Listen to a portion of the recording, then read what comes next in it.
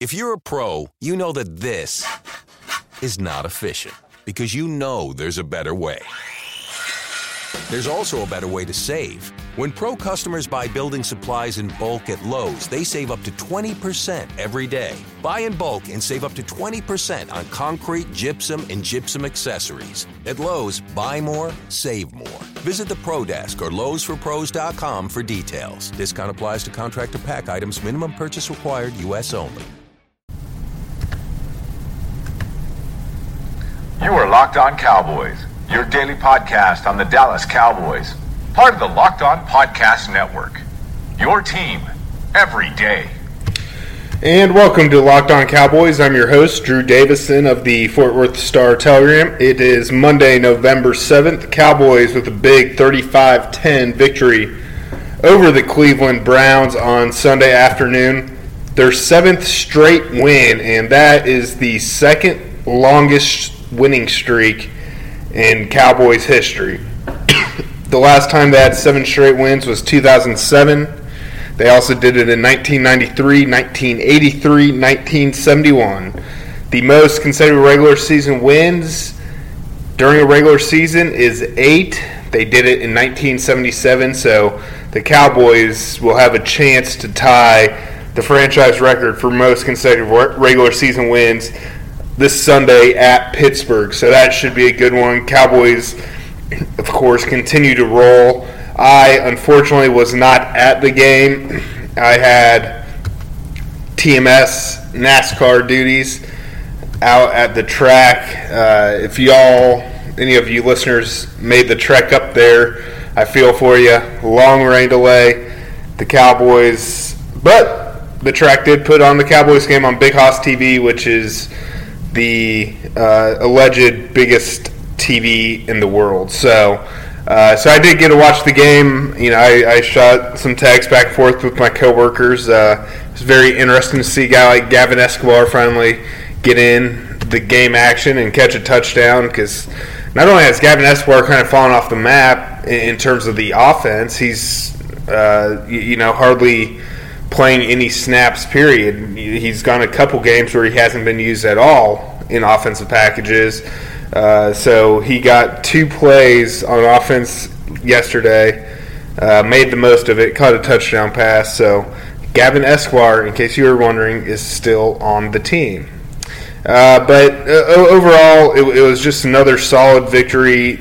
The Cowboys didn't fall for the quote-unquote trap game or what you want to call it against the winless Cleveland Browns. They went in, took care of business, fell in an early 3-0 hole, but we're up 21-10 by half, and then scored 2 touchdowns in the third quarter to kind of seal it and put it up 35-10. And the defense, once again, with a very impressive performance. You can't say enough about Dak Prescott or Ezekiel Elliott. They continue to get better as the season goes on. Dak Prescott, 21 of 27 for 247 yards and 3 touchdowns, a 141.8 passer rating. So Dak Prescott had arguably his worst game the previous week against the Eagles on Sunday Night Football, bounces back, has one of his best nights in terms of leading the offense. And although I will say Dak Prescott still has not had a 300-yard game for you fantasy guys, but he is certainly, that has not mattered as long as the Cowboys are winning. Ezekiel Elliott, 18 rushes for 92 yards, 2 touchdowns, averaged more than 5 yards a carry, so another solid effort by him. And as a team, the Cowboys rushed for 168 yards on 42 carries, averaged 4 yards a carry. So very impressive game. Leading receiver, Jason Witten, 8 catches, 134 yards with the score. Cole Beasley had 6 catches, 56 yards in the score. So Dak Prescott continued to move the ball around. Let's see, he found 8 different receivers on the day. So, and if I'm not mistaken, Dak Prescott has found at least 6 receivers in every game. So he continues to spread the ball around well and is really playing, like I said, at a high level. Jerry Jones had nothing but good things to say about him after the game. The same can be said for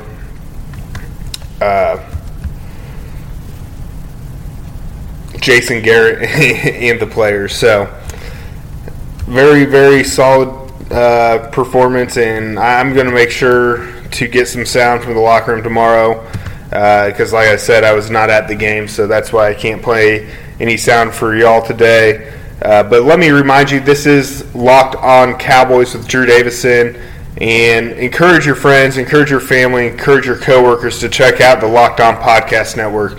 We have every NFL team covered with insiders like myself who are around the team on a daily basis, as well as Locked On NBA, Locked On NFL, so the two big sports going on right now.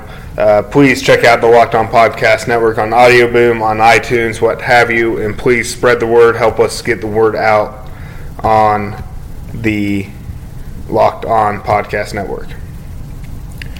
But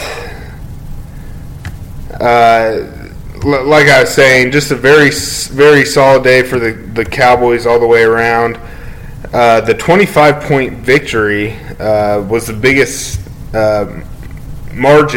winning margin since they beat Indianapolis 42-7 in 2014.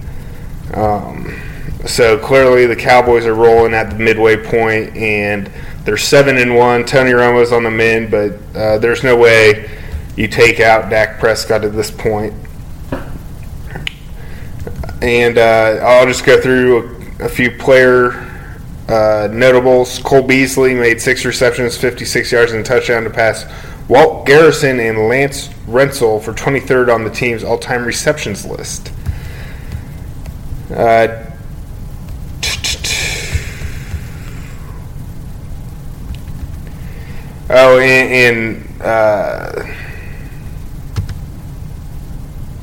damn it. I apologize about that. My computer was kind of going in and out. But yeah, let me kind of backtrack real quick and get to talk about Ezekiel Elliott. As I already said, he had 92 yards on 18 carries. And Elliott is averaging 114.1. He has fallen off the pace slightly of Eric Dickerson's rookie record of 1,808 yards, but it's certainly still within reach. And, you know, it would not be shocking if Ezekiel Elliott tops the 1,000-yard rushing mark next week. He's got 891 rushing yards so far. Adrian Peterson is the only Adrian Peterson and Eric Dickerson are the only players to have more through their first 8 professional games. Adrian Peterson had 1,036 in 2007. Eric Dickerson 995. So Ezekiel Elliott right now is on track for 1,782 yards. The record, 1,808 yards. So you can tell that is only, 26 yards Ezekiel Elliott is shy. And I think the key for Ezekiel Elliott, he really needs to have a breakout game. A lot of people thought it might have been able to do it against the Browns defense. You know, put up 150, 200-yard rushing game. And to be fair, a couple weeks ago against the Eagles, he had a 60-plus yard run called back because of a penalty. So that could be a very, very big thing, or not big, but that very well could hold him back from getting it all. Now let's just move on to the defensive side. Early on, David Irving, the defensive end who had such a great game a few weeks back with the 3 forced fumbles, had a very short day. He lasted only 5 plays. I believe he played 1 of those plays and got into a little scuffle with Brown center Cameron Irving, and he got tossed right off the bat. David Irving said afterward, things got a little out of control, high emotions. Stuff happens playing this game of football. I did something I shouldn't have done. He did something he shouldn't have done. We both have to be accountable, and it is what it is. The more interesting nugget for David Irving is when it's going to hit his wallet. Irving faces a fine of $30,387. David Irving makes $30,882. So that means David Irving is going to make $495 next week. And I don't know if that includes taxes or what have you, but that is certainly a steep penalty he faces this week for a little scuffle, especially for a guy who certainly is not on a big contract with the Cowboys. So it will be interesting to see. But outside of Irving's ejection, the defense played extremely well. Malik Collins, the rookie out of Nebraska, the third-round pick, had his best day with 2 sacks. And the Cowboys tied a season high with 4 sacks on the day. Dropped Cody Kessler for a combined 26 yards and losses. So the Cowboys right now, at the halfway point, have 18 sacks this season. That puts them on pace for 36, and that would be more than the 31 they had last year and the 28 they had in 2014. But they have 12 sacks the past 4 games. So if they're able to keep up that pace, the Cowboys have a chance of getting to 40 sacks by the end of the year. And I don't think they've had 40 sacks since 2011. So for as many questions as there were about the pass rush, and as slow as it started early on this year, it has turned the corner, and they are starting to get home and get to the quarterback. So they are developing. The return of DeMarcus Lawrence, of course, helps. Seeing young guys like Malik Collins step up and do what he's doing helps. So certainly the defense is clicking on all cylinders, which is, of course, a good thing. And I'm just going to end this podcast with a couple quick other notes. Ron Leary, the left guard, exited in the fourth quarter for concussion-like symptoms.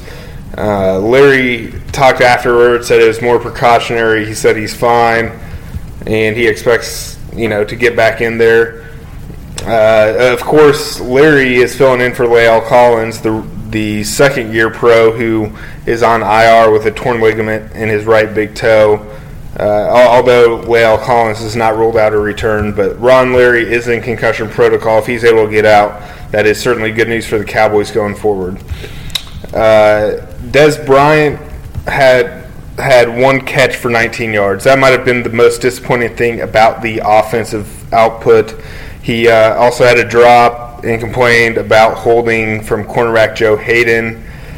Bryant afterward said, "At the end of the day, we are chasing something. It's not a one-man show. Each and every week, one guy's going to have to step up." So clearly it was good to see Dez Bryant not get too worked up over his production. And finally, let's end this talking about Tony Romo. Who else? Dak Prescott, of course, is the starting quarterback for now, and it's hard to see the Cowboys making a change, especially when they're chasing their best regular season consecutive win record next week at Pittsburgh. And Jerry Jones, after the game, would not rule Tony Romo out for Pittsburgh. And that doesn't mean he's starting. He just has potential to maybe serve as Dak Prescott's backup when they go to Pittsburgh on Sunday. Jerry said, I wouldn't speculate. I don't know, but he will do more this week in practice. So Tony Romo is on the mend, and all signs point to the Cowboys handling this as well as possible. And I thought Jason Witten had some good stuff to say to Mac Engel, the Star Telegram columnist. So make sure you go check out his blog at star-telegram.com. And Jason Witten kind of educates people on how you can support Dak as well as back Romo and appreciate what he's done for the Cowboys throughout his career. So please go check out StarTelegram.com. I will be back tomorrow with more audio from the locker room. I know it's a lot better than listening to me ramble. So make sure you tune in tomorrow. I do appreciate you tuning in today. Until next time, take care. I am Drew Davison of the Fort Worth Star-Telegram, and this is Locked On Cowboys. Is democracy in danger or decline? Condoleezza Rice, William Galston, and Carlos Gutierrez and others take on this question in the fall edition of The Catalyst, a journal of ideas from the Bush Institute. Surveys show Americans place less trust in institutions like the media and business. Others contend America has faced far more challenging periods and emerged strong. Leading policymakers, Bush Institute experts, and respected journalists take on this debate. Read about it at bushcenter.org/catalyst.